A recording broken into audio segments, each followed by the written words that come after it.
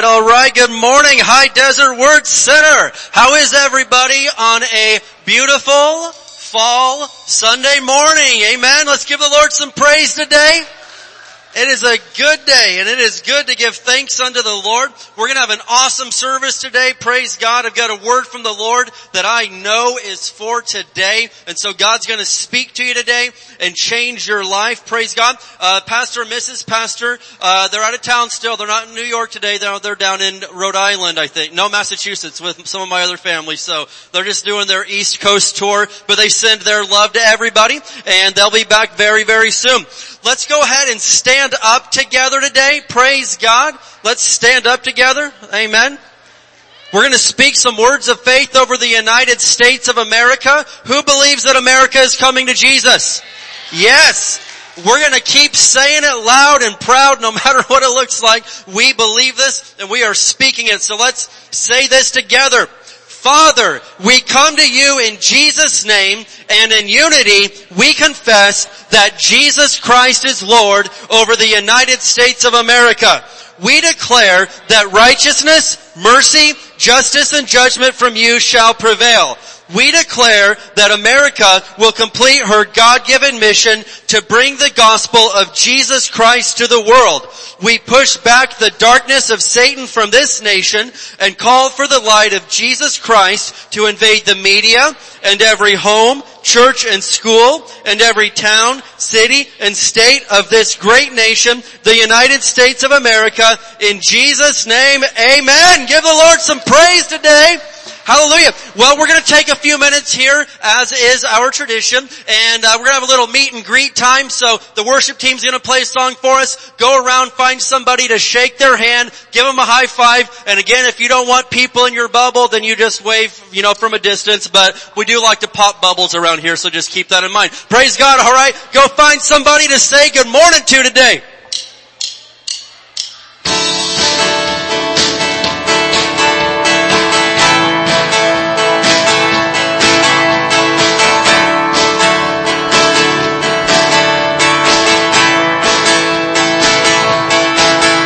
You are Jesus, Son of God, Son of Man. I call you Savior with nail-scarred hands. You will be my sun in the morning light, bringing redemption to my dark night. Surrender is where I want to be, locked into your arms for all eternity. Come and take my hand, you can leave me where you please. That beautiful surrender is chasing after me.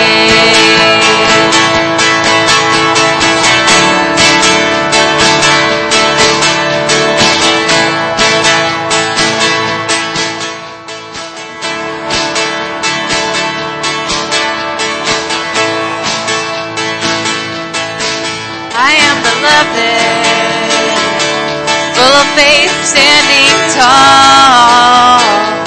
I'm confident and brave, ready to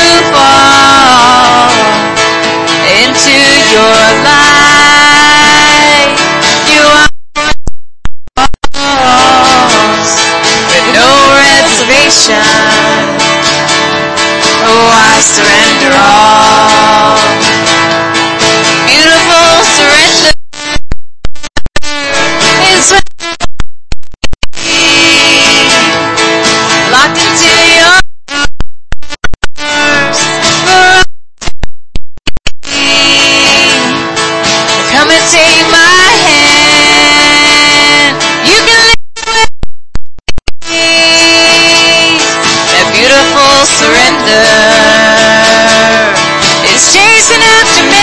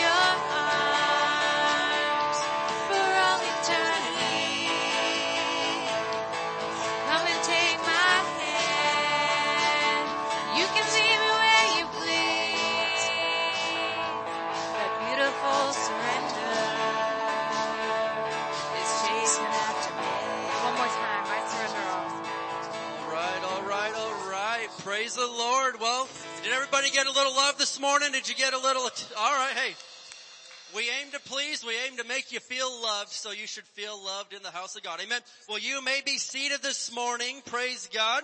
We got a few announcements to go over here before we get moving forward. First of all, have you guys heard of this thing called Harvest Fest that's coming up? Yeah. So Harvest Fest is going to be on Friday, October the 29th. We got a lot going on. Of course, again, I remind you, it's not the large scale, it's the scaled down version. But the candy bin is out there. We're trying to fill that up. We want to bless the kids with as much candy as we can. And we're aiming to cater the food that night, so none of you are cooking and doing all the work. So anyway, I would just tell you that, hey, if you are interested in donating towards some of the cost of Harvest Fest, there is going to be some cost to the church. If that's on your heart to donate a little bit of that, mark it plainly on your envelope, and that'll help us, because we really don't want you guys doing a bunch of work that night. We want to make it a night where everybody can mingle and play with their kids and their friends and stuff like that. So praise the Lord on that.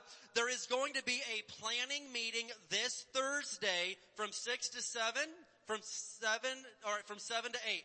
This Thursday from 7 to 8, there's a Harvest Fest planning meeting. If you're interested in being part of the planning with that, we'd appreciate that. Pastor Katie's gonna be running the meeting, probably over there in Victory Hall, I'm guessing, from 7 to 8 on Thursday. And it's coming up quick, and we want to do the best job that we can to bless the families and the kids. Amen? Alright, this Friday night is gonna be Married's Night. Let's hear it for all the married couples. Yeah!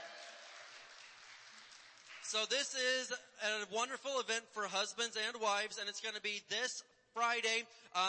There's free childcare for ages 10 and under. It's chili night, and so we're cooking up a bunch of chili. You can bring in the sides and stuff like that. And actually, I have a sign-up sheet here that that Julie has asked me to pass around. You can write down your name if you're a married couple and what you think you could bring to help out with that. But there's going to be a great time, man. We play games. We have some an encouraging, uplifting time together. And so just be there. And we want you to have a healthy marriage. I just want you to know that right now. We believe in Jesus, and we really believe in strong families being a great backbone to our community and society. And coincidentally, I am preaching about families today and how you can get healing for your family, because I've already had a bunch of people come up and tell me, man, I've got family stuff going on. Well, God spoke to me, and guess what? We're going to teach you how to heal some family stuff today. Amen? So anyway, besides all that, listen up. If you're a married couple, sign up for that. And do I have any men in the house today? Yes. If you're a man and you know it and you're proud of it, give me a big, great, big grunt. Yeah, there we go. And so we are going to have our men's meeting is this Saturday at 9 o'clock. Yes. And so men, be over there at Victory Hall, 9 o'clock. We're going to have a good time in the Word, and we're going to have breakfast together. And it's a great time. You need to be around men of God. You're around men all the time, right? But I'll bet not all the guys you work with are just the best God-fearing examples. You know what I mean? They may not really be lifting you up in the Word of God. So that's what we're going to do, and we're going to be there for you. And my last thing I'm announcing today is membership class is going to be next Sunday night. And so if you decided, hey, High Desert Word Center is my church, it's where I want to put down some roots, I want to call this place home, then I want you to sign up for that. It's next Sunday from 4 to 7. I'll be teaching the class. There is childcare available. And you're like, man, that sounds like a 3-hour class. And listen, it is a 3-hour class, but there's food. I will bring food, all right? And there are breaks available, and it's just going to be a great time. And so, and you know, your kids, if they're of age to understand the things of God and stuff like that, your kids or teenagers, if they're mature enough, they could come and become a member also, all right? Well, that's all of the announcements I have for right now, but we're headed into the busy time of year. I was just looking on my calendar the other day, and I'm like, Thanksgiving is coming up.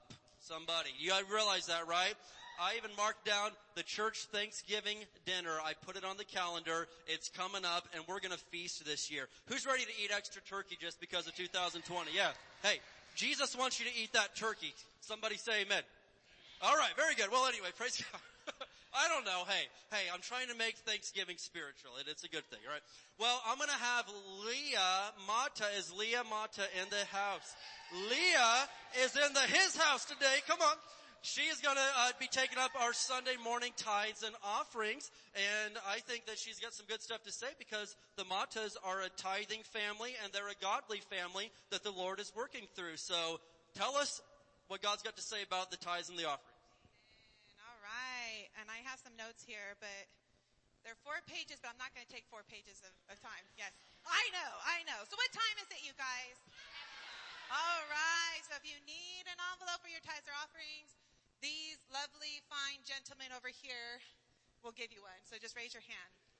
In the meantime, though, let's open up our Bibles to Matthew 6:25. Yeah, excited about the Word. Yes. All right, I gotta make sure I put the microphone close. Sorry. All right, you guys. So Matthew 6:25. Before we get into that verse, I'm going to tell you a story about my 2 cars. All right, and that's actually going to be the name of my story. Is my 2 cars. So before I get into that, I'm going to actually read Matthew 6:25. Hold on. Are you guys there? Say amen if you're there. Amen. All right. It says, that is why I tell you not to worry about everyday life, whether you have enough food and drink or enough clothes to wear. Isn't life more than food and your body more than clothing? And you guys know that means cars too, because we need cars. We need cars to get to church. We need cars to get to work. We need cars to go to the grocery store. Well, actually, I walk to church, so I don't need a car for that. But that's okay. Some of you guys have to use a car to come to church. But over the past 2 weeks, both of my cars broke down. So one was about a week and a half ago, or 2 weeks ago, and one was on Thursday. And so we could have lost our minds. We could have freaked out. We could have just been angry and just being mad all the time. But when the van broke down, all we kept doing was thanking God for our other car, because we had my husband's car who fit our whole family, you guys. And so, and not only that, but us thanking God for our other car, but a friend of mine introduced me to an amazing couple, an awesome couple who are born again believers, who had the ability to fix my van. So I was super excited about that because I love them. Thank you, Jamie. I love this new couple that we were introduced to that are actually fixing our van, okay? They're so sweet. They're so kind. It's been a process to fix the issue with my van, so it'll be fixed today, but it's fixed in Jesus' name, right? So obviously, like I said, on Thursday, my husband's car broke down, but we kept still praising God because we had my dad's car, you know? So it's like, as hard as the devil tried, he wasn't going to get us. And so we were just praising God, and we still had my dad's car. And not only that, we had a warranty on my husband's car. And when we took the car in to get it fixed, we actually had favor with our rental car, the amount that our rental car was going to be, because he still needed a car to go to work, and I still needed a car to take kids to school. So we got favor on our rental car. So for the price of 2 days, we only had to pay it for 1 day. So I was praising God for that, for favor, because we prayed for favor actually when the car broke down. That anything after that, we're just gonna favor and favor and favor and favor. So not only that rental car actually blessed someone that was a born-again believer who his car broke down and he needed a ride to work. And so it worked out that, this person was going to call my husband for a ride, and my husband was actually going to call this person for a ride, and it ended up, that didn't happen. So when we got the rental car and we got the favor and we got the good price on that rental car, my husband was able to give this person a ride to work, you guys. Long story short, though, both cars are being fixed. And like I said, we could have fretted, we could have freaked out, but we didn't. We kept praising God. Not because God did that. We know who did that. That was the enemy trying to steal from us, you guys.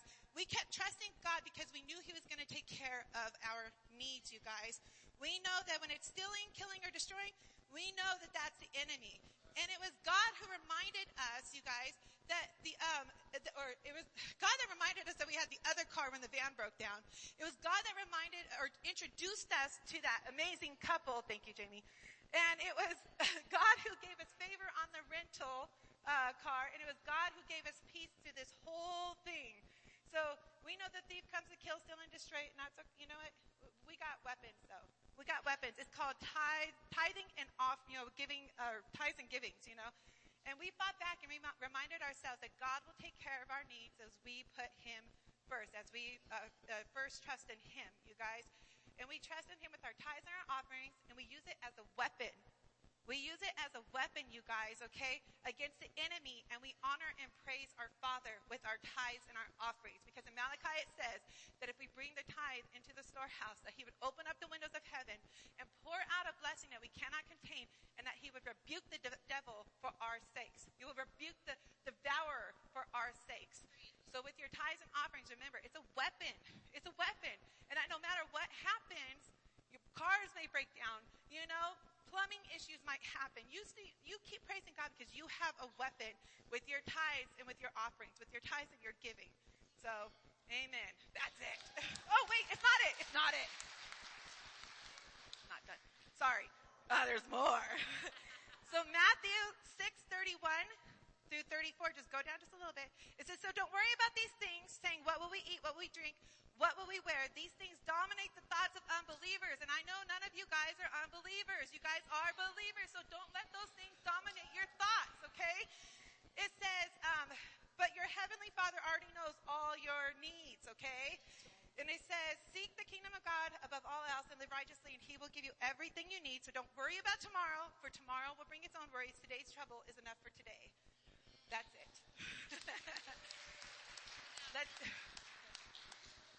Let's do our financial faith confession. Ready?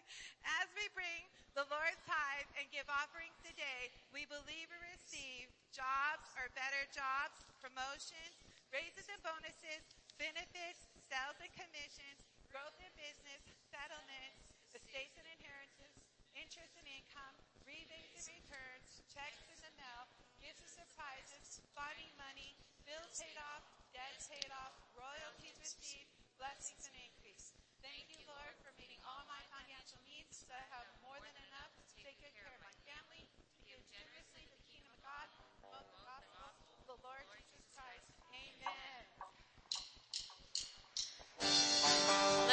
stand up. Let's come up to the altar if we can. Man, I was just loving what Leo was saying right now, because we are going to just praise the Lord because He is good and His mercy endures forever. And I just love that we get to just come into His house this morning and just praise Him because He is still good no matter what is going on. So let's sing this today. I want to scream it out from every mountain top. Your goodness knows no bounds. Your goodness never stops. Your mercy follows me. Your kindness fills my life. Your love amazes me. And I'll sing because you are good, and I'll dance because you are good, and I'll shout because you are good. Somebody let us shout out tonight.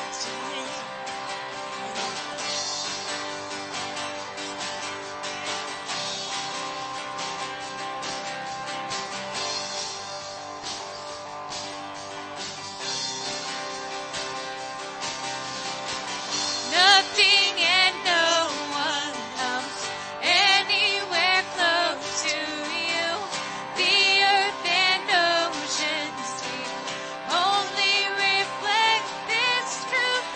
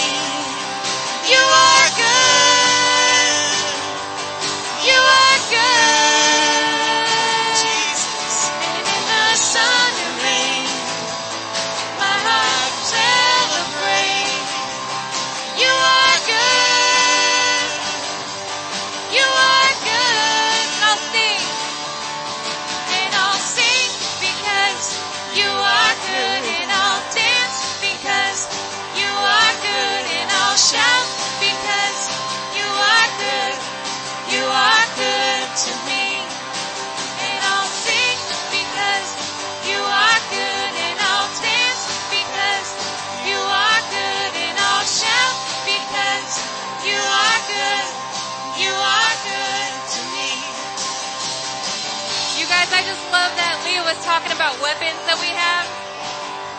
And this is another one. Our praise, our worship, our dance.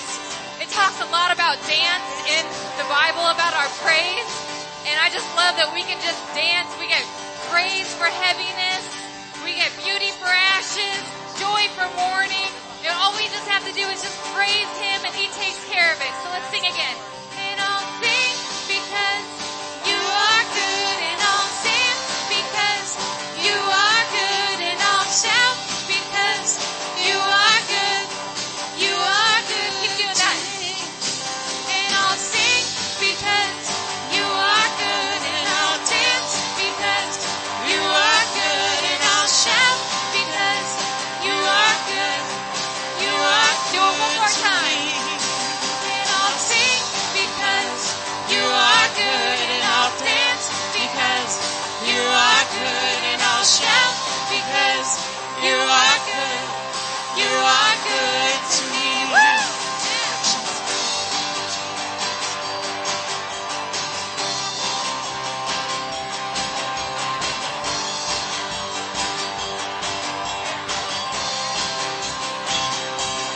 Can we just lift up a shout today? Hallelujah! Praise You,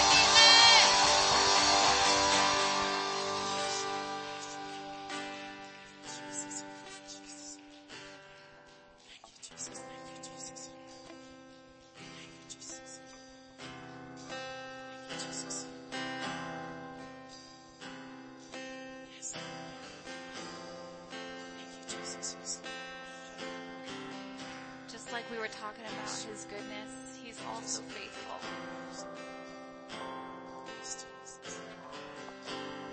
I am holding on to faith, 'cause I know You'll make a way. I don't always understand, and I don't always get to see, but I will believe it.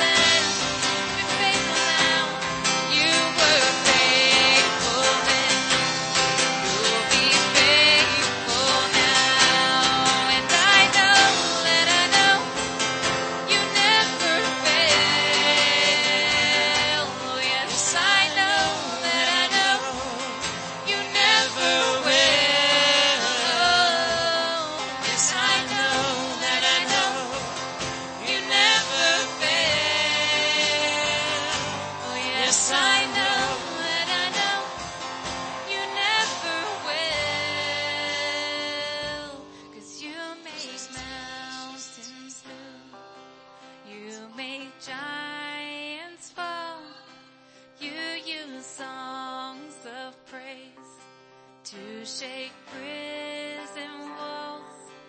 I will speak to my fear. I will preach to my doubt. You were faithful then. You'll be faithful now. That you were faithful then. You'll be faithful now. Amen. Let's raise our hands this morning. Hallelujah. Who knows that He is faithful? He is faithful. He's been there through it all. And something that's on my heart this morning is in Psalm 34. As we're singing these songs, there's something you need to realize. And man, you know this, but maybe you need to be reminded about this. In Psalm 34 verse 8 it says, "Oh, taste and see that the Lord is good." Amen. The Lord is good. Oh, the joys of those who take refuge in Him. And I'm telling you, you may be here today saying, I know, God is good, the Lord is good. Well, you need to get it in your heart, amen? It's one thing to acknowledge with your head. It's another thing to believe in your heart. And you need to realize the Lord is good. Yeah, but this is going on and that's bad. Okay, that's bad, but the Lord is good. Yeah, but she's doing this to me and she's bad. That's fine. But the Lord is good. Anything bad you're going to bring to tell me about, I'm going to tell you, okay, but the Lord is good. And I'm telling you right now that any bad that comes your way, any bad the devil has out there, God's got more good than the devil has bad. Amen? There's more good that is for you. In fact, the New Testament puts it this way, if God is for you, who can be against you? Amen? And so I'm encouraging you today that you need to be reminded, you need to focus on, you need to get the revelation that the Lord really, He's good. He's really good. He's been good to you. And you may sit there and think, yeah, but this happened and that happened. But my God, the Lord is good. The devil put cancer on me and that was bad. But then Jesus came in because He's so good and He brought healing to my body. Amen. The devil tried to come and attack my marriage because he's bad. But the goodness of the Lord came in and overcame it because God is good. Quit talking about how bad the devil is and start talking about how good God is today. Amen. Give Him some praise today if you believe that the Lord is good. Hallelujah. We praise You, Jesus. You are good and Your mercy endures forever and ever and ever. We love You, Father, and we lift Your name up today. And we ask that You would have Your way in this place. Let Your word have free course today to do everything that You have sent it forth to do. And I pray every person here will be blessed today to receive Your word with an open heart. And we thank You for it in Jesus' name. Hallelujah. Somebody give the Lord some praise one more time today. Amen. God is good. God is good. Amen. And you know, Leah mentioned this verse earlier, but John 10:10, it tells us the thief comes, the devil comes to steal, kill, and destroy. And Jesus said, I have come to give life and life more abundantly.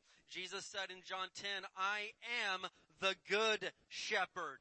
Never doubt the goodness of God. Never doubt the goodness of Jesus. He's not the bad shepherd. He's not the mediocre shepherd. He's the good shepherd. And He said, my sheep know my voice. If you're His sheep, you know His voice and you know He's speaking to you today. And God wants to get some things across to you. Amen.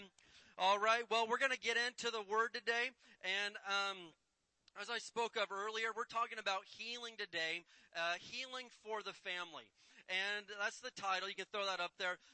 There's a lot of things that are close to my heart. Of course, Jesus is. Of course, all you wonderful, beautiful people are. But there's certain things that just really, the Lord's laid on my heart and on the heart of this church. And you know that, hey, we believe that Jesus is Lord, right? There's nobody even near Jesus. We believe the Word of God is perfectly true. There's nothing wrong with the Bible, so don't try to fix it. It's trying to fix you, amen? And so I also believe strongly that Jesus is the healer. He brings healing to us, to our physical bodies, okay? We've taught on this a lot lately, but I believe that Jesus is undeniably the healer of sickness. But I also believe that Jesus doesn't only heal your body. We know that he came and gave you a born-again spirit if you receive him as your Lord and Savior. So he'll heal your spirit up and make you a brand new person. He'll heal your mind and your soul. But another thing that's close to my heart is the topic of family. And families, they are the pillar and backbone of what makes a strong society and community. I mean, I'm talking about a godly Christian family, okay? And so one thing that Satan loves to attack in our world and in our culture and in our community, he loves to attack families. Because what's so threatening about a family? You kidding me? A mom and a dad that get married and make a covenant before God Almighty, right? Hey, marriage isn't a piece of paper, it's a covenant. Amen. I've talked about this, but don't tell me that my marriage to my wife is just a piece of paper. It doesn't mean anything. It means everything. It's a covenant, and we made a promise before God Almighty and in front of a preacher and in front of a crowd of witnesses that we would love each other and we would be there for each other and not give up until death do us part. And we ain't dead, so we're still together. Come on, somebody. Amen. And so marriage is a big deal. But society and the devil will come in and say, you don't need that. That's nothing. You don't need that. That's old school. That's a lie from hell. You do need to get married. Amen. You do. If you're going to be romantically involved with someone, that if you just want to be single your whole life, then hey, do you. That's great. That's allowed. That's cool. But Satan will come in and try to undermine marriages because a married Christian mom and dad, what do? They raise 3 or 4 or however many Christian children that come up to the next generation. And in turn, they raise more Christian children, and families that know the Bible and know how to stand on the Word and know how to fight back against the sin and the attacks and the filth that come against us. That's Satan's worst nightmare. He's terrified of that. He doesn't even want one person in the city knowing how to fight the devil, let alone dozens and dozens and hundreds and thousands of families that know their rights in the name of Jesus, that know how to use the Bible, that have enough guts and backbone to stand up against the filth that comes against us. That's not what the devil wants. And if he could do anything to you right now, he would split up your home. I believe he would rather split up your home than kill you with a sickness. Amen. Why? I mean, listen, you kill me. I don't make light of it, but what's the worst that's going to happen? I'm going to go to heaven and live in a mansion and dance on streets of gold. Don't threaten me with a good time, brother. Listen, I'm not afraid of going to heaven. I'm looking forward to it. But the devil, that's one thing. But if he could split up your home and mess up your children and get you to hate somebody and get you to turn on each other, he's A-okay with that, and that's what he wants. And so I'm not here to make you feel uncomfortable today. I'm here to teach you how to bring healing and health to your family. And being a pastor for 14 years now, most of that being a youth pastor, but I know this much: the devil messes with families.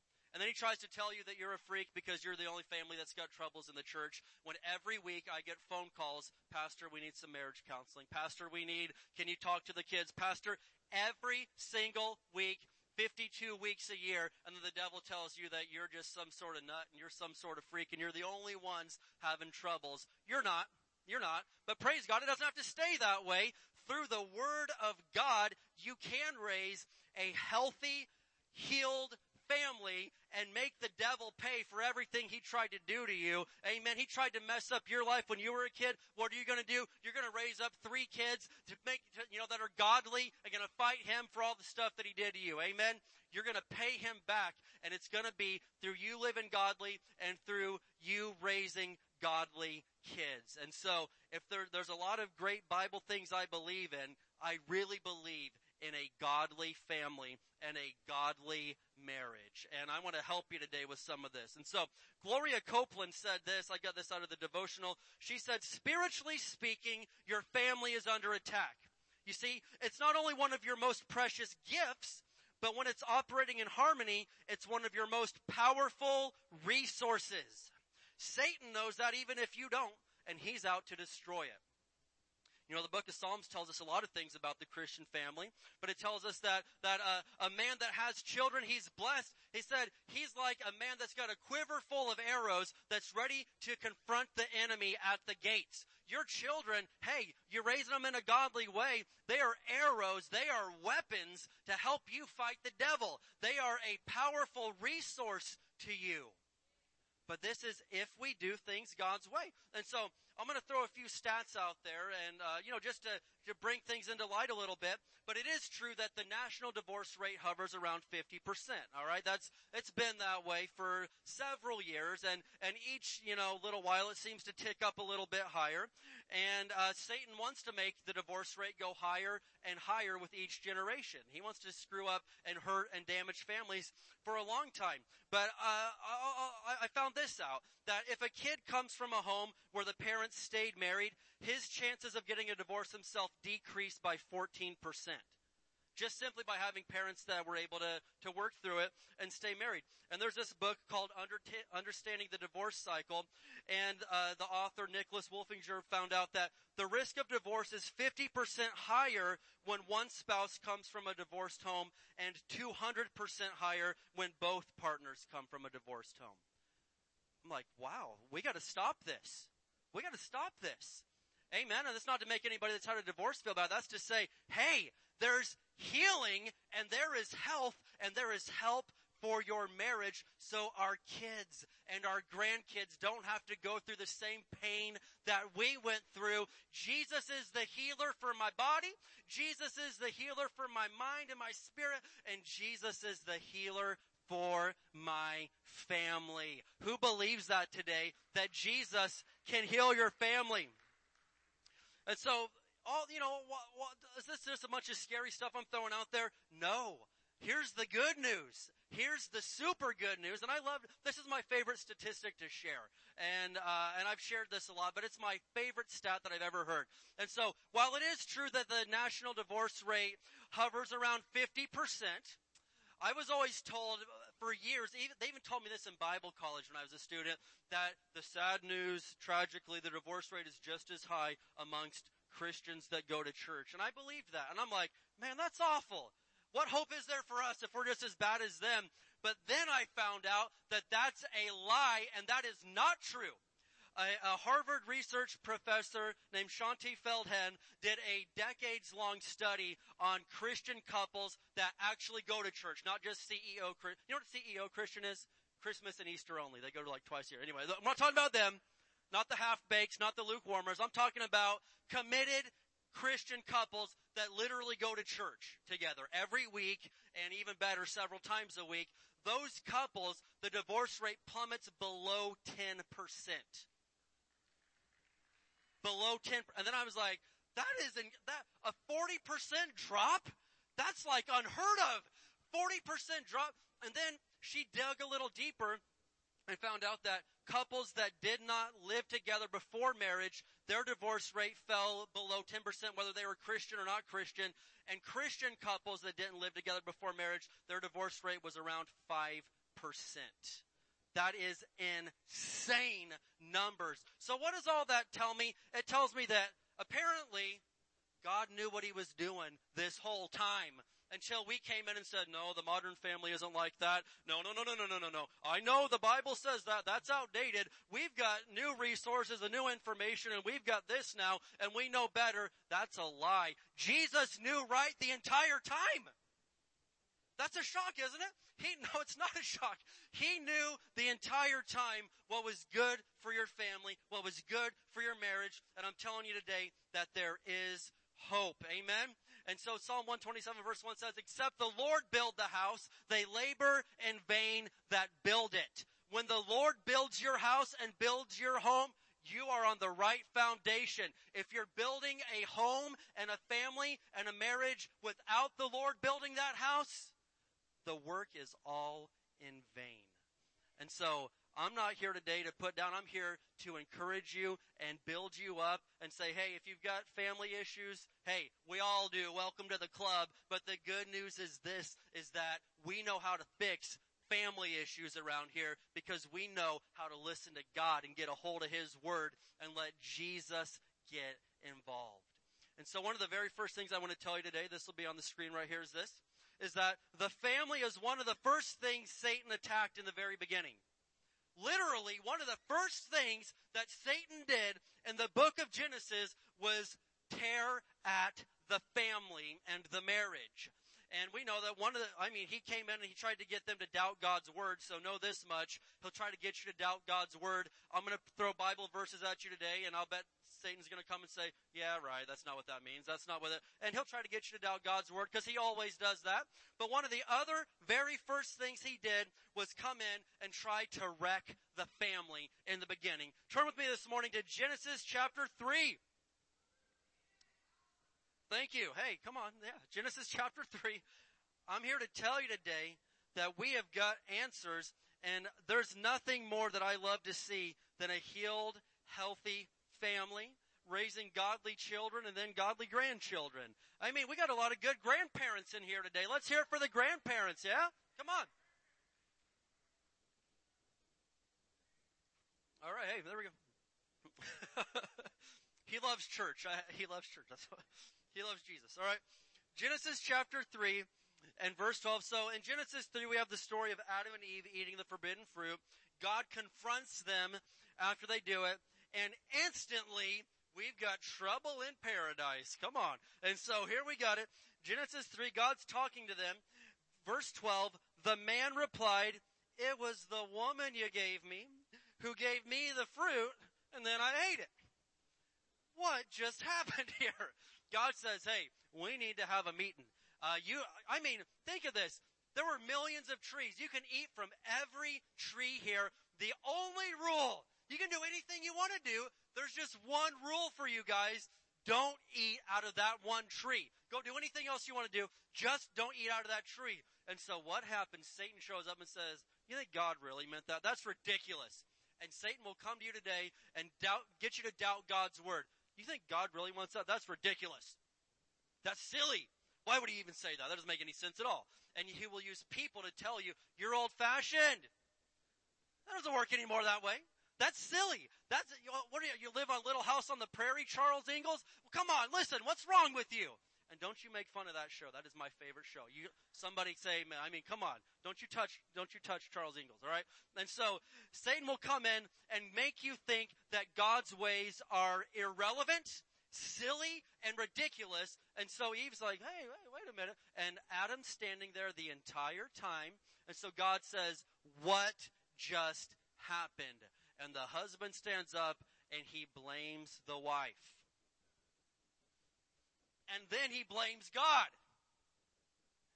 It was the woman that you gave me. She gave me the fruit, and then, I did eat it, but it was after you gave her to me, and then here we have it. So, I'm kind of the innocent guy here. I'm a victim. I'm a victim. It shouldn't have happened, but she did it to me. And ladies, would you like it if your man threw you under the bus like that? He just shoved her out there. And said, she did it. She made this happen. And here we have some pretty bad conflict. And all of this started because the man, Adam, Satan showed up and he didn't handle business. When Satan shows up at the house, man, stand up. Fight back. Use the word of God. And ladies, if your husband's not in that position and he's not living for the Lord yet, you got to do it. You got to use the word of God. You should, of course, use it all the time anyway. But the Bible for sure tells us in Ephesians 5:23 that the husband is the head of the wife as Christ is the head of the church. The husband, biblically speaking, is the head of the household. And now there are some men that use this as a power trip, like, hey, I'm the head. Do what I say. That's not my thing, because I found out that with being the boss, it's not just getting to tell everybody what to do. There's a lot of responsibility with being the head of the house and with being the boss of anything. Why is that? It's more than just bossing people around and, kids, go get the remote. Kids, go make me a Hot Pocket. Kids, give me a Dr. Pepper. And, that's, I guess, maybe what we thought it was when we were kids. But listen, being the head of the house is a big responsibility. You are responsible to hear from Almighty God the direction that that family is supposed to go. You're to love them and protect them and take care of them like Christ loved the church. And that's not always the easiest thing to do. And so Adam right here, the family was attacked right at the beginning of time. Adam failed and Eve failed. And it gets worse. Look at chapter 4. Look at chapter 4. Look at this. Genesis chapter 4. And so I'm telling you today, you better fight for your family. It's the best gift that God gave you. There's some people, they'll fight for their job. I know guys, they'll fight for their sports team. They trade fists over their football team, and then the devil messes with their family and they won't even open up the Bible. I hope that hurt. I hope that got somebody. Listen, if you would take a punch to the face for your football team, but you wouldn't open the Bible for your family, something's wrong with that. Fight for your family. Fight for your children. Fight for your wife. So Adam and Eve, they failed. And they do have children, as we know, of who all of us are descendants of somehow. But Genesis 4, verses 8 through 11. One day Cain suggested to his brother, let's go out into the fields. And while they were in the field, Cain attacked his brother Abel and killed him. The very first murder and death in recorded human history is one brother killing the other brother out of a situation of jealousy. And God accepted one brother's sacrifice because it was pure and from the heart. And the other one, Cain, like, no, you don't even mean that. I don't accept your offering or your sacrifice. He gets, instead of saying, what could I do to change me, Lord, to be right in your sight? He says, I know what I'll do. I'll kill my brother since you're so happy with him.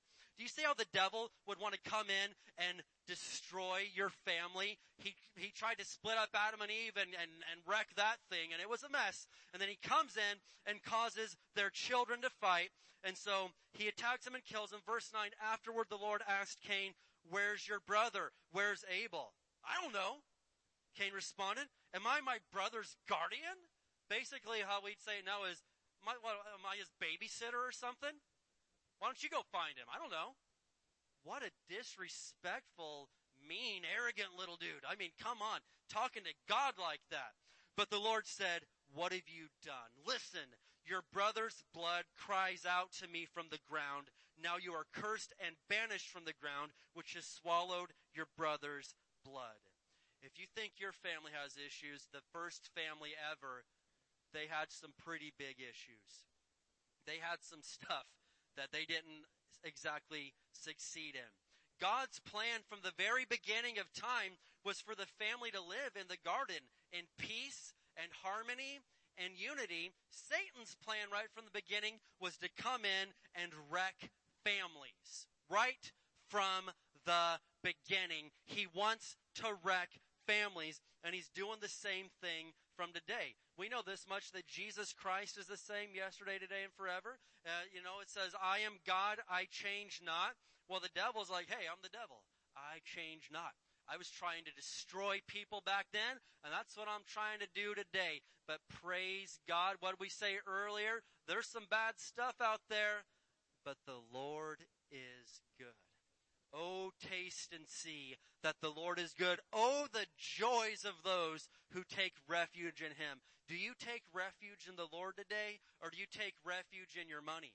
Do you take refuge in your title at work? Do you take refuge in something else? Then I don't know what to tell you. But if you take refuge in the Lord, oh, the joy that is available to you. And I'm telling you right now, if you'll do things God's way, I can pretty much guarantee success for your family if you'll do it God's way. It's a beautiful thing. I love it. Amen? And so, Satan's tried to pit brother against brother since the beginning of time. And, I was thinking of this. Even, I had a good childhood, all right? And I understand that not everybody did. I didn't have a perfect childhood. But I am fortunate that I had parents that they got married and they worked through everything and they made the Word of God a priority. Was there sometimes arguments? Yep. Was there sometimes kids doing stupid stuff? Oh yeah. I've got stories on my brother. It wasn't so much me, but hey, None of them are here to defend themselves, all right? Praise God. So anyway, but yeah, we weren't perfect. But thank God my parents laid the foundation. And so Satan's tried to pit brother against brother for as long as the earth has been around. I was just thinking about this the other day. So me and my brother Josh, you guys know Josh, he's the worship leader here. And anyway, we've been close my whole life. But somehow God saw fit to give us a super annoying little brother, okay? His name's Joe. Amen? Amen. And he's probably watching online. But anyway, and so he was always just doing stuff to get at us. And I'm like, I don't know if it was the devil working through him or if he was just simply that annoying by nature. And so me and Josh decided, you know what? The only reason I'm telling this story is because it got brought up the other day. And I gotta say, we got him pretty good one time. And so Joe loved baseball, and we're like, you know what? We're tired of him taking our stuff and So we decided we got a bunch of our old baseball cards that were no good. We forged autographs on all of this whole stack of baseball cards with a Sharpie. We put them in an envelope and straight up mailed them to my brother with this letter. He's like 8 years old, but I mean, he just super annoying. And so we mail him this letter with it. It says, "Congratulations. Your name was drawn from a drawing at the county fair. Your prize is a bunch of signed baseball cards." It was so generically worded, I don't know how he even believed it. But I just remember waiting like by the mailbox. Oh, I can't wait. So 2 days later, he opens up. Woo! He's dancing and screaming, and me and Josh are like, "Oh, what'd you get, little brother? That's so awesome, man. Look at these. No one's heard of these guys. These are great cards." He was dancing and thought he had just won the lottery. And anyway, Mother made us break the news, and then we were grounded for a super long time. But guess what? It was worth it. It was worth it. I don't regret that. I stand by that decision to this day. I would probably do it again. Anyway, you guys know I love my brother. I love all my brothers. I'm just joking. I've got a lot of brothers though. I think I've got 4 brothers plus me makes 5, and then 3 sisters. A large family, and I love all of them dearly, and we all get along great. But anyway, I'm just telling you a little story from us. Because Jesus himself had family issues. And that's one thing that a lot of people don't talk about, but you need to realize that even in today's standards, we would probably say that Jesus came from a dysfunctional family. And you're like, well, I don't know about that. Well, the scripture tells us in Hebrews that Jesus faced all of the same testings and temptations that we do, yet without sin. If you've got family struggles, you better know that Jesus had some family struggles. Look at John chapter 7. John chapter 7. Amen. Are we getting anything today? I could probably feed you some more ideas on how to get back at your brothers if you need that. I'm full of ideas. Amen. It's just a gift the Lord gave me. So John chapter 7. John chapter 7, we're going to look at verses 2 through 5. And so here we have Jesus, and you know that Jesus definitely in the family, he was kind of the odd man out. He, for one, truly was perfect. And so, you know, you can imagine literally having a perfect brother in the family. I mean, we say that, and like, you're mom and dad's favorite. You're perfect. And literally, Jesus was perfect. He never sinned, even as a child. And that's probably really difficult to grow up with this one brother out of the whole family. He's perfect. He never does anything wrong. And it's not just a stretch of the imagination. It's the absolute truth. And of course, Jesus did have a different dad than all of them. And that's the truth of the situation. But John chapter 7, verse 2, it says, "But soon it was time for the Jewish festival of shelters, and Jesus' brothers said to him, 'Leave here and go to Judea, where your followers can see your miracles.'" And we're reading this and we're like, oh, they're supportive. They're saying this sarcastically. Imagine a big festival, a big carnival, a big event going on, and they're like, "Oh, Jesus, you ought to go down there, man. You ought to go down there. There's a big crowd. I'll bet if you went down there, you could really show off. You could really show everybody how perfect you are. Come on, Jesus, go on down there so your followers can really see all your miracles. What do you say, brother?" And so they're doing this sarcastically. Verse 4, "You can't become famous if you hide like this. If you can do such wonderful things, Jesus, go show yourself to the world." Why'd they say all this? Verse 5, "For even his brothers didn't believe in him." Here we have Jesus, who we think, man, it must have been great being Jesus. Man, it's hard enough when other people don't even believe you or support in you. His own brothers didn't believe in him and got sarcastic and sassy and like, yeah, go show off. Why don't you go do that wine thing again, Jesus? That was pretty cool. Bet they'd like that, huh? Jesus, go show off if you really are all that.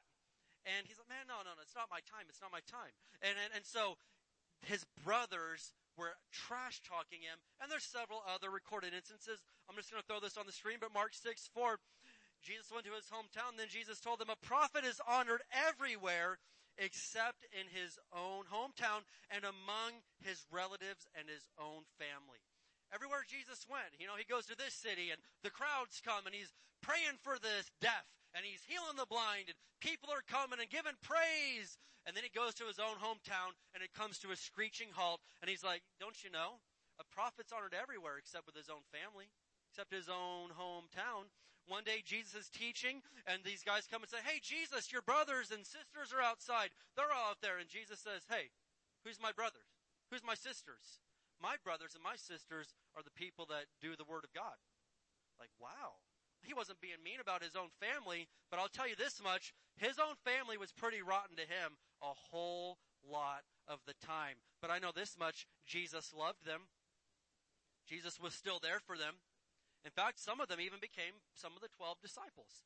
But listen, Jesus faced family issues. And if Jesus had family issues, don't you think that Satan's going to try to come and attack your household? Oh yeah, he's going to try to do it. Refuse to let him win. Fight for your family. They are worth it. Your kids are worth it. Your grandkids are worth it. Your husband is worth it. Your wife is worth it. Your dog might even be worth it. I don't know. But listen, your family is worth it. Fight for them and do it God's way. So here we go. 2 keys to healing the family. 2 keys to healing the family. Number 1, I'm going to say choose love. Now, I don't say that in a cheap, generic, fluff, Hallmark Channel movie type of way. Choose love, huh? No, I'm talking about you better determine in your heart that I'm going to choose to love them the way that God says to love them. Because love, it's not always a feeling. It's a choice. Amen? And I'm talking about every single day you have opportunity after opportunity to get upset or offended or angry with people, especially your own family. How do you know this, Pastor Dave? I grew up with 8 siblings and 1 bathroom. I don't want to toot my own horn, but I deserve the Medal of Honor here. Do you know how hard that is?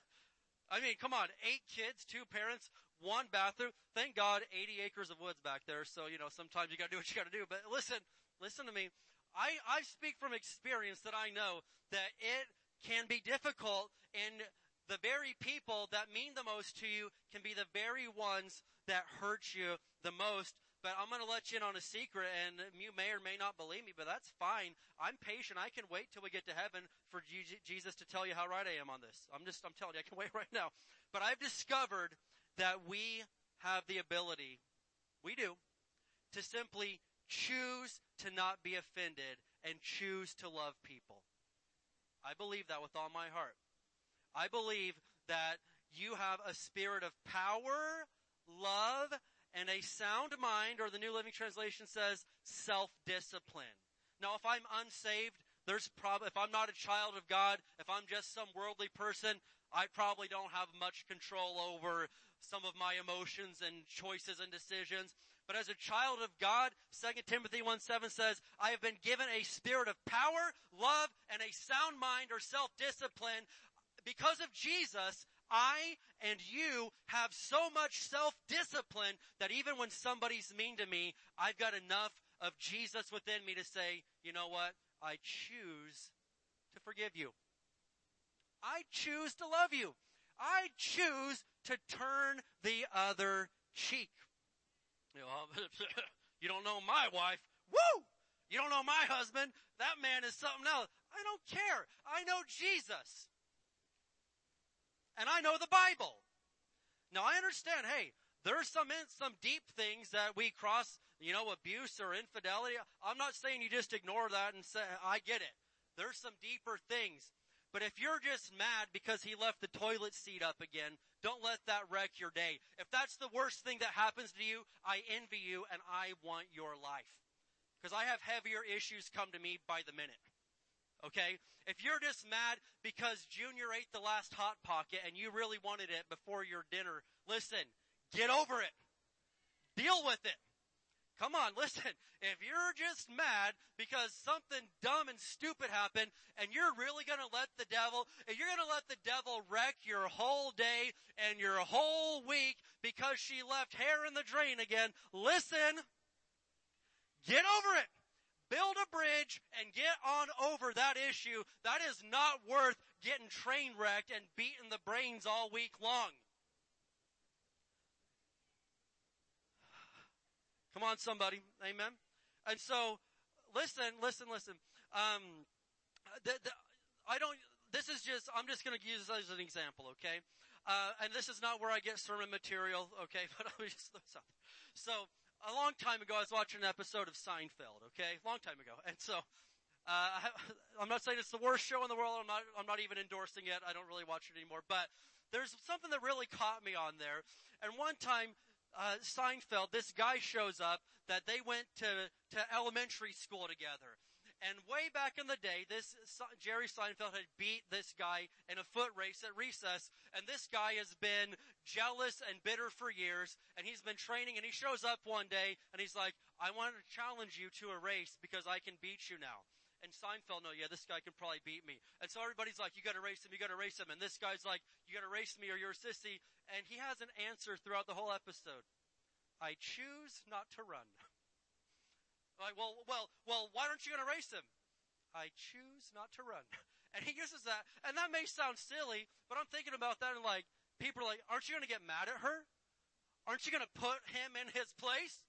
Are you gonna let her talk to you that way? Are you gonna do it? And you know what I'm gonna say? I choose not to be offended. You can't do that. Oh, I did it.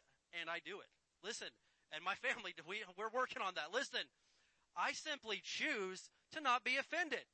And you're like, well, that doesn't work that way. It's worked beautifully in my life. Don't wake me up because I'm having the best dream of my life right now. Listen, it works beautifully to say, you know what? Yeah, they did me wrong. Yeah, they took my last Arizona tea and I had even hidden it in a really great spot and they still somehow found it. It's good. My boys are on the front row looking at each other like, who's going to listen? I got you. Listen to me. You do have power, love, and self-control or a sound mind. When you realize this, it'll change your life. The things that used to just blow up off the handle over, I can't believe it. You can choose to not let stupid little things wreck your whole day and wreck your relationships with your family. It's an incredible truth, and it is just absolute facts that you can choose. And listen, when it comes to obeying the Bible, every part of the Bible, it's your choice whether you're going to obey it or not. Well, I got saved because God made me. Then you didn't get saved. Listen, it's your choice.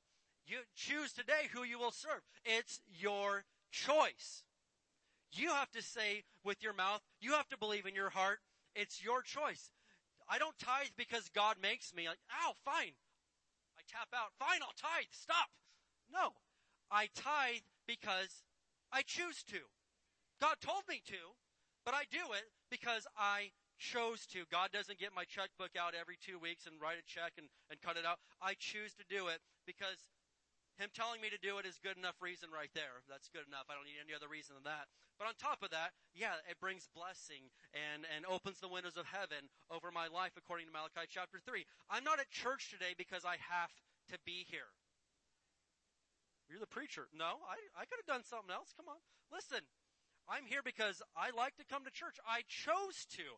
And the scripture does tell me in Hebrews 10 to not forsake the assembling of the saints. And so it's biblical to go to church, and I chose and you chose to be here today. Great choice. choosing to love my family, yes, the Bible tells me to, but God doesn't make me do it. I choose to love and forgive. I choose to not be offended at them or at you or at anybody. I love the Lord and I love you, and I'm not going to let something stupid like that trip me up in my life. Let's look today. I'm going to use 1 Corinthians 13, and now I'm looking at the Amplified Classic, the Amp Classic. They made an update to the Amplified a couple years ago. But I'm going to the Amplified Classic here, which I don't use a lot. The Amplified is a great translation. It is the wordiest translation because it takes all these words and expounds every, really meaningful Greek word. And so it's like the verses are twice as long. Coincidentally, is also the very first complete translation that a woman translated. So good news for you. It does use double the words, but it's all good.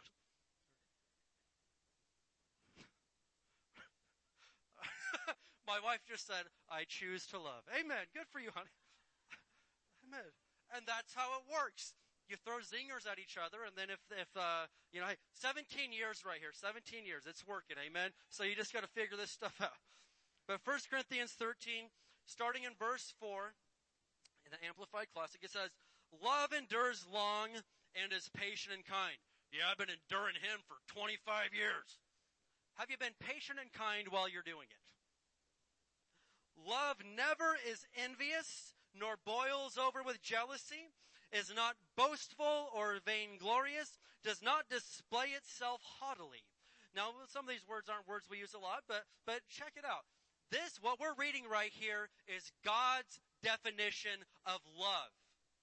And so, oftentimes, we put love in our own definition and on our own term. I love him. I haven't killed him yet. I love her. She's, I go to work every day, and good for you. That's good stuff. You should be doing that. But that doesn't necessarily mean that we're walking in God's definition of love, okay? And so this is God. If you were to ask God, what is love? Well, first of all, God is love, 1 John 4:8. But looking at 1 Corinthians 13, this is God's textbook definition of how a Christian loves other people. They endure long. They are patient and kind. They're not envious. They don't boil over with jealousy. They're not boastful. They're not vainglorious. The love of God isn't vain and superficial and, hey, you know what, I can do I look like all this. Hey, you ought to love me. No, that's not how, no. It does not display itself haughtily. Verse 5, it is not conceited, that is arrogant and inflated with pride. It is not rude. The love of God is not rude. That's just something to think about. Because if we're rude to other people all the time, you're not really walking in the love of God. I'll just leave that there for your consideration. I can see that went over really big. Okay. And so look at this. It does not act unbecomingly. Love, that's God's love in us, does not insist on its own rights or its own way. Listen, in that household, if you always have to have it your own way, my way or the highway. Hey, if I want your opinion, I'll give it to you. Now shut up. Listen, hey, calm down. Listen. Is that the love of God? Do you see Jesus treating people like that? Yeah, hey, if he treats me like Jesus treats me, then I'll do that. No, stop. Stop that. The love of God. The love of God. It does not insist on its own rights or its own way. Why? For it is not self-seeking. It is not touchy or fretful or resentful. It's not touchy. There's some people that are very touchy. If you don't handle them with kid gloves and talk to them just the right way, then they blow up. That's ungodly. I'm just going to say that. That's ungodly, and that's not right. Your whole family shouldn't have to tiptoe around you and, I don't know, man, and that's not right. That's not a healthy environment. It shouldn't be that way. The love of God is not touchy, fretful, or resentful. It takes no account of the evil done to it. It pays no attention to a suffered wrong. That's not possible. Isaiah 53 tells us that Jesus was led to the cross as a sheep is led to the slayer, yet he did not defend himself. He did not fight back. Jesus He did not pay any attention or any account to the suffering that he endured. It does not rejoice at injustice and unrighteousness, but rejoices when right and truth prevail. Look at verse 7. Love bears up under anything and everything that comes. It is ever ready to believe the best of every person. The world tells you to believe the worst, to always assume the worst. Oh, I know why he's coming home late. I know why. I know. Oh, I get it. You just... The love of God, what does it do? It is ever ready to believe the best of every person. And listen, when you begin to believe the best of every person, you don't know how freeing that is.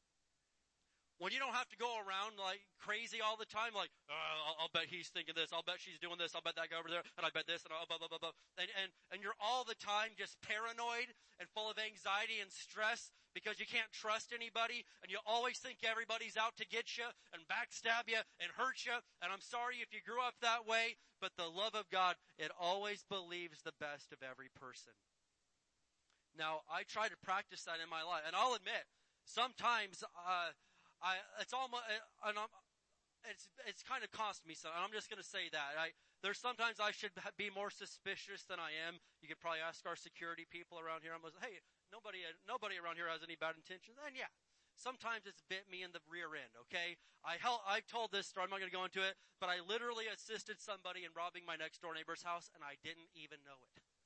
Okay, because I didn't want to believe it. It's a long story. Anyway, it was just a stupid, and I apologize. They forgive me, but I didn't realize there was a guy sitting on the rock in my front yard, a young man, and I get home one day, and this 20-year-old guy is just sitting there on the rock in my front yard. I'm like, that's weird. There's not usually somebody sitting on a rock in my front yard. Like, hey man, how you doing? He's like, I'm good. I'm good. Yeah. I'm good. Hey, you need a water? You want a sandwich or something? He's like, I'm just waiting on my friends. I'm like, I can get you something, man. I'm offering the man food. I didn't realize he was the lookout while they were robbing my next door neighbor's house. Oh, I felt so bad. And anyway, a few minutes later, these guys come running out with arms full of stuff and running down the street. I'm like, oops. Oh my gosh, I feel so bad right now. Anyway, they forgive me and they don't blame me, but I don't know. I just try to trust people and believe the best of them. And every now and then it's bit me in the rear end. But more often than not, really, especially with my family, believe the best. Don't jump to stupid conclusions. You know what? What a burden to bear. What stress to live. What anxiety. What a torture to live under when you've always got to be checking up and blah, blah, blah. No. Love believes the best of every person. Its hopes are fadeless under all circumstances, and it endures everything without weakening. Verse 8, love never fails. And that is a powerful verse right there. I can tell you this much, no matter what you do in life, if you do it with God's love, you're not gonna fail. Why? Unless the Bible's lying, which it's not, love never fails. Never, ever, ever. Love never fails. Now, someone may still treat you wrong. God will deal with them, but you're not going to have to get judged for it because you did it in love. Sometimes you love people and they take advantage of you. It's the truth. Yeah. They will answer to God for that. In fact, the Bible tells us, God says, no. Don't take revenge into your own hands. Vengeance is the Lord's. If they want to mess with a child of God, they'll get what's coming to them, but God doesn't need my help. I'm not going to do it. I'll leave that between them and God. And I know this much. If I behave and act in the love of God, I will not fail. And that's the Bible truth. Amen. Let's give God some praise this morning. Amen. And so we choose love. And the second thing I want to say is this, is that we choose life. We choose life. You've got to choose life. Well, what in the world does that mean? How do you choose life? Well, Jesus said, I am the resurrection and the life. When I choose Jesus, I choose life. When I choose to do things God's way, I am choosing life. When I bring my children to church to hear the Word of God and worship Jesus. When I teach my children, they get $5 this week. I teach them, okay, 50 cents is going to go to the Lord. I'm choosing life. I'm choosing the ways of God. When I choose to teach my kids how to pray, when I choose to read the Bible to my kids, I'm choosing life. And I'm telling you today, if you want a healthy family, you better choose love. Some days I got the feels and I just feel like loving them. Some days I don't have that. So I choose to love. And some days I don't feel like reading the Bible to them and teaching them to pray and taking them over here. But I choose life for my family. And if you want a healthy family that's going to make it, you're going to have to make choices. And sometimes choices are hard and they're inconvenient, but you got to do it anyway. Choose love and choose life. Look at Deuteronomy chapter 30. Deuteronomy chapter 30. You still with me today? As I was looking up lots of statistics for this, I don't use a lot of statistics anymore. I used to use a lot of stats in my messages. Not so much anymore. But I did find just one of these stats that is always mind-boggling. Did you know that women live on average in the United States 5 years longer than men do? That's 5 years. That's huge. Globally, they live on average 7 years longer. 7 years. That's crazy. And then, of course, upon further, looking at why are the reasons that women live so much longer? Well, for one, if they're having health issues, they're more prone to go see the doctor. Women on average, I'm not talking just about, our church, we get lots of godly men, but across the board, women tend to be more spiritual. It's just the way it's been. You can look at church records from the 1400s and there's twice as many women's names on the church attendance record in England from back then. And so, yeah, people that are spiritual on average live longer too. Then I was thinking a big reason that can't be ignored is men do a lot of really stupid and dangerous things. Thank you, yes. And so I'm just looking at all these pictures on the internet of, men stacking 2 ladders on top of each other just to change a light bulb and, just all these crazy things.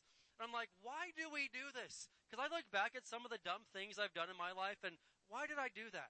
And a lot of the times it's because you want a girl to think that you're crazy and tough. And so this week, my youngest started preschool. And a few weeks ago, and he comes back this week, and he's been telling me, don't bring this up to him, this is between us. So he comes up, and he's like, this little girl, he tells me her name, he's like, she loves me. She loves me. I'm like, wow. And so I start asking him, and he's like, yeah, so on the playground, I climbed up the slide instead of sliding down. And she thought I was going to get hurt. And she's like, no, Sam, don't do it, Sam. And she thought I was so tough and brave and strong. And I'm like, how did that make you feel? And he's like, I felt good. So he's telling me all this. I'm like, wow. So apparently all the way even to the preschool level, man, ladies, we just want you to think that we're tough and crazy and bold, and even if that means climbing backwards up the slide. And it was the curly slide, no doubt. It wasn't even the straight slide. So he was putting his life on the line for her to realize how brave and tough that he is. And so, ladies, sometimes in the end, that's why you live a lot longer than men, but praise God, it's all good. Deuteronomy 30 and verse 19. Today I have given you the choice. Well, I don't believe in choice and the power of choice. Well, God said, today I have straight up given you the choice between life and death, between blessings and curses. Now I call on heaven and earth to witness the choice you make. Oh, that you would choose life. Why? So that you and your descendants, you and your children might live. There's a lot in that verse right there. That God has given you the choice between life or death. Between blessings and curses. And then he straight up tells you, choose life. I'm just going to tell you what to choose. Choose life. Why? So you and your descendants may live. Your choice right now, parents, grandparents, whoever you are, your choice about Jesus right now will have a monumental effect on the future of your kids. Why didn't he just say, oh, that you would choose life so you could live? So that you and your descendants, you and your children, you and your seed might live. And it's not just talking about having air pumping through your lungs on planet Earth. Live means God's definition of life. So you can live this life abundantly and blessed, and so that you can be in heaven someday and have eternal life. Choose life. And your decision now has a huge impact on your children. A Barna research study found that nearly half of all Americans who accept Jesus Christ as Savior do it before the age of 13. Statistically speaking, the greatest statistical time or opportunity that a person will make a decision about Jesus is before their 13th birthday. I don't know why that church does all that kid stuff all the time. We know. I've known this stat for years. We put a lot of money and resources towards children. They're not old enough to get it yet. They aren't old enough to understand this. We'll just hold off. You don't want to listen. The devil's not going to hold off on your kids. He will try to mess them up and screw their life up from the age of infant on up. And so many churches like, don't do, we'll babysit them. We'll offer we don't offer babysitting services. We offer children's ministry. Your babies in the nursery are hearing the Bible right now and hearing songs, worship songs. We don't offer babysitting. That's not what we do, because Satan will try to start messing with their life now. He's not going to hold off. We're not going to hold off. We're going to preach and lay the foundation. From baby on up to senior citizen, everybody counts. Everybody matters. And we're going to do our best to reach them. And the best chance that somebody's going to receive Jesus, statistically speaking, is before their 13th birthday. And then beyond that, something like, well, look it up. 2/3 of people that receive Jesus do it before their 18th birthday. And the chances of 21 and beyond, it dwindles down very, very small for somebody doing it. And another interesting stat they found out is that people who become a Christian before the age of 13 are more double likely to stick with Jesus for the rest of their entire lives and never look back. So, oh, that you would choose life so that you and your descendants and you and your children will. Well, I don't know how to choose life. Choose the Bible. Choose prayer. Choose church. Choose not watching bad TV shows in front of your children or when they're not there, because Jesus is still there. Choose to not say wrong words. Choose to be godly in front of them. That's choosing life. And nothing's more important to me than seeing kids grow up with mom and dad, and kids grow up in the ways of God, because then that gives us hope for the next generation. I want you to look at one last verse today, Joshua 24, verse 15. Joshua 24 and verse 15. And so I hope that I'm encouraging you today and bringing some stuff to you. And you need to know that, hey, even if the devil's hitting your marriage right now, if you are dedicated to Jesus and you're coming to church and reading your Bible, even beyond the promises of God, statistically speaking, there's very little chance of you breaking up. But listen, you've got this. You're going to choose love and you're going to choose life, and your family is going to make it. If you're laying the right foundation, amen. Jesus talked about two men. They both laid a foundation. One laid a foundation on sand. One laid a foundation on solid rock. The same storm came to both houses. The house that was laid on sand, the house crashed down. The house that was laid on the rock, the house stood firm. If you choose life, if you're choosing Jesus, if you're choosing the Bible and God's house, your foundation is solid rock. Storms will come. You're not exempt from storms. Storms will come, but the house will stand. And you're still there when it's all said and done. Amen? Choose life. Oh, that you would choose life. My gosh. Joshua 24 verse 15. And so here we have Joshua towards the end of his life. He's an older man now. He's talking to all the people, talking to the youngins, talking to the next generation of parents, talking to all these guys. And he says, and if it seems evil to you to serve the Lord, and I'm telling you right now, to some people in our generation, it seems evil to serve the Lord. Isaiah said that in the end times, they'll call evil good and good evil. When you do something the Bible says is good and stand up for it, they'll say, oh no, that's evil. Don't say that. And when you say, no, what you guys are doing, that's evil. You can't do that to children. You can't do that over here. And they're like, no, it's good. Well, if it seems evil to you to serve the Lord, fine. Choose for yourselves this day whom you will serve. Because you will serve someone. Well, I don't serve no one, man. Ain't nobody. Oh, you serve someone. If it's not God, then you're serving yourself, or you're serving your money, or you're serving your political party, or you're serving your ideology. You're serving someone.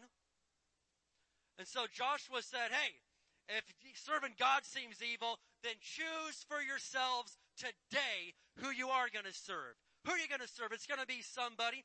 He said, whether the gods which your fathers served that were on the other side of the river, or the gods of the Amorites in whose land you dwell now. But as for me and my house, we will serve the Lord. Amen. As for me and my house, I don't care. Yeah, Pastor, but everybody else in Barstow's doing this. I don't care. Well, everybody else is, they think this over here. Popular opinion. Popular opinion is usually wrong. The crowd said, give us Barabbas, but kill Jesus. The crowd is usually wrong, but I'm telling you today, I don't care if my family is the only ones in all of Barstow and all of California that still says, no, you need to love your neighbor. You need to read the Bible. You need to stick together through thick and thin. You need to do you need to do God's way. Even if we're the only one, that's fine.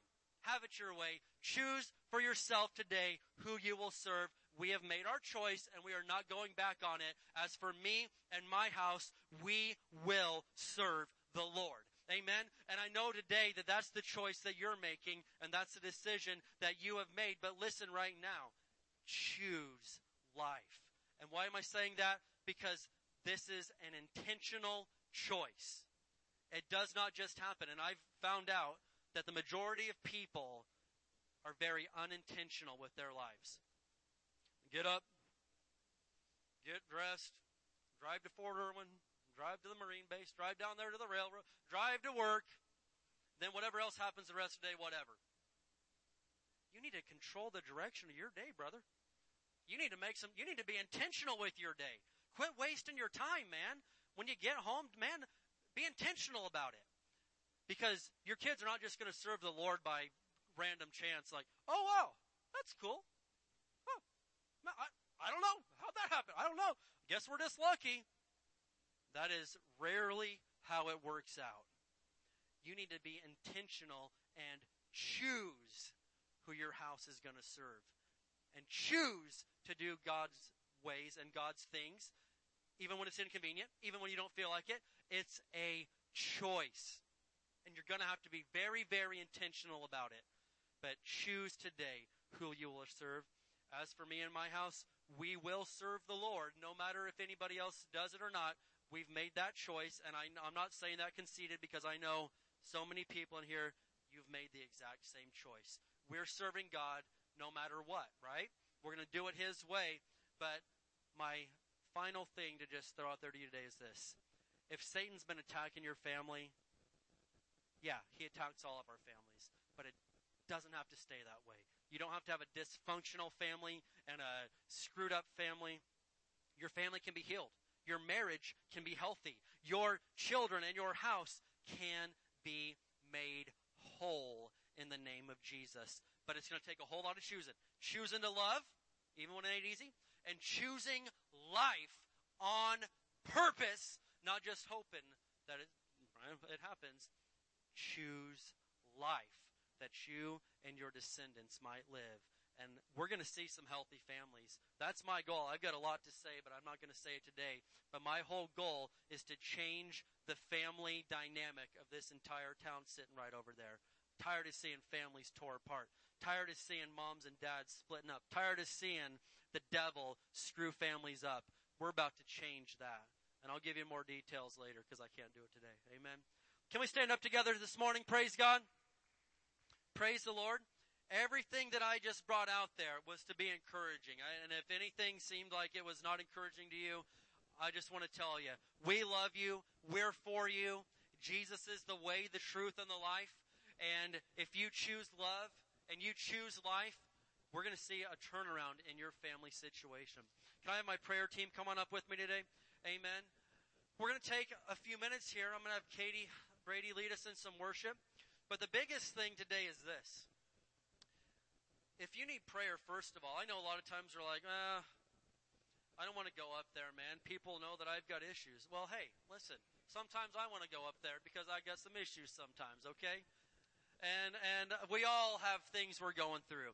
But I encourage you, number one, if you're here and you have not made Jesus the Lord of your life, you need to do that now. And it's not because I'm saying it. It's because choose life. I've set before you life and death, blessing and cursing. Choose life. Joshua said, choose today. I'll get around to it. Don't try to get around to it. Tomorrow may not come. Choose today who you will serve. You got to make the choice today. You've got to make the choice today. She's going to lead us in worship. But if you have not made things right with Jesus in your heart, one of us wants to pray for you. I'm not going to say, go hide back in the corner. I'm going to say, shoot your pride down and come up and receive Jesus and admit that you need a little help. If you're here and maybe your marriage or your family's struggling and, I sure do wish I could go up there and get prayer. Kill your pride. Is your pride worth more to you than your relationship with your wife? Your pride really means more to you than asking somebody to agree in prayer for your family? That's unhealthy. That's toxic. If you need help, come on up and we want to pray for you today. I've got prayer warriors here that we want to pray for you. And praise God, if you're just doing good right now, rejoice, amen, and worship along with the worship song here. But we are here, and if you need prayer, we want to pray for you, amen. Let's go ahead and worship God today, amen.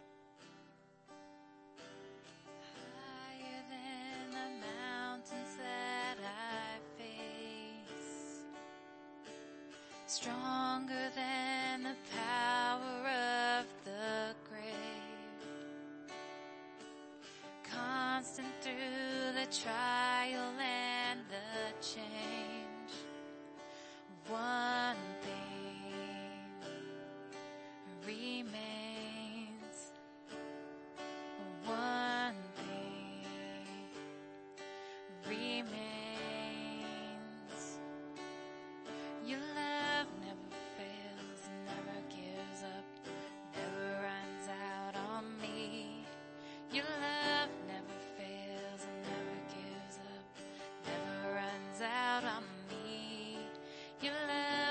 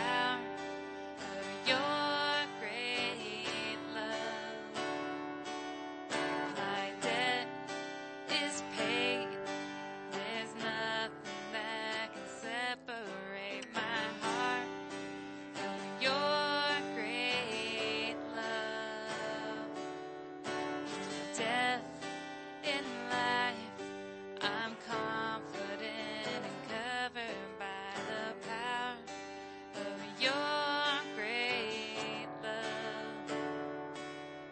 My debt is paid.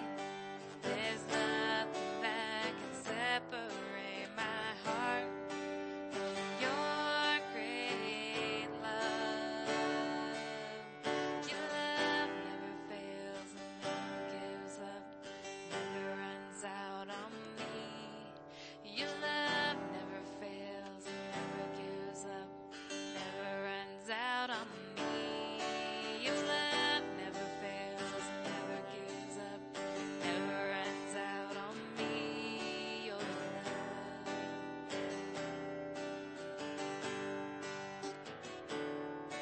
Your love never fails, never gives up, never runs out on me. Your love never fails, never gives up, never runs out on me.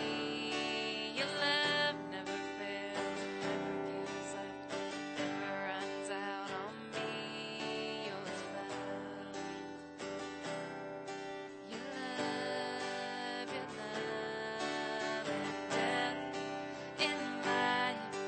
I'm confident and covered by the power of your great love.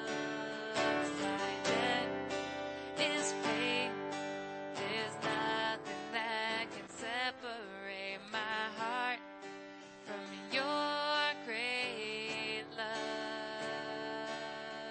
Your love never fails and never gives up, never runs out on me. Your love never fails and never gives up, never runs out on me. Your love never fails and never gives up, never runs out on me. Your love.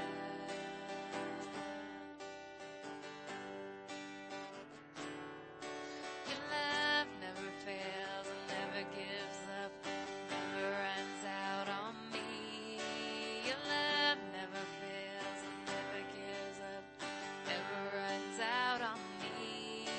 Your love never fails and never gives up, never runs out on me. Your love. Your love, your love, and death in life. I'm confident and covered by the power of your great love. My debt is paid. There's nothing that can separate my heart from your great love. My debt is paid. There's confident and covered by the power of your great love. My debt is paid.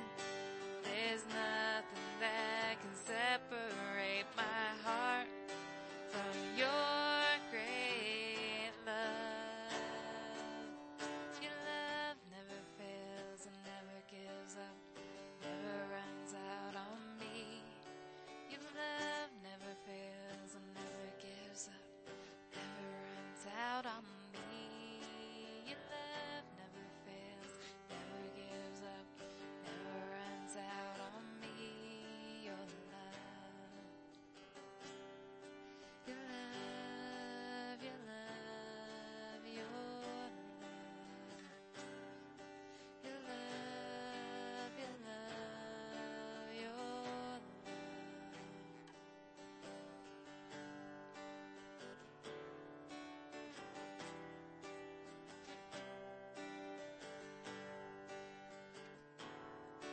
It heals our families, heals our hearts. Your love heals all our hearts and our families, restores them back to life. It's your love.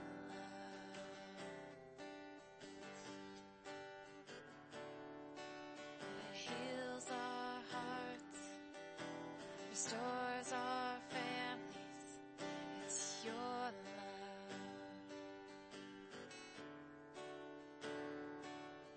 Your love never fails and never gives up, never runs out on me. Your love never fails and never gives up, never runs out on me. Your love never fails and never gives up, never runs out on me.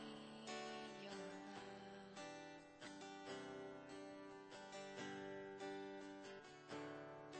In death, in life, I'm confident and covered by the power of your great love. My debt is paid. There's nothing that can separate my heart from your great love.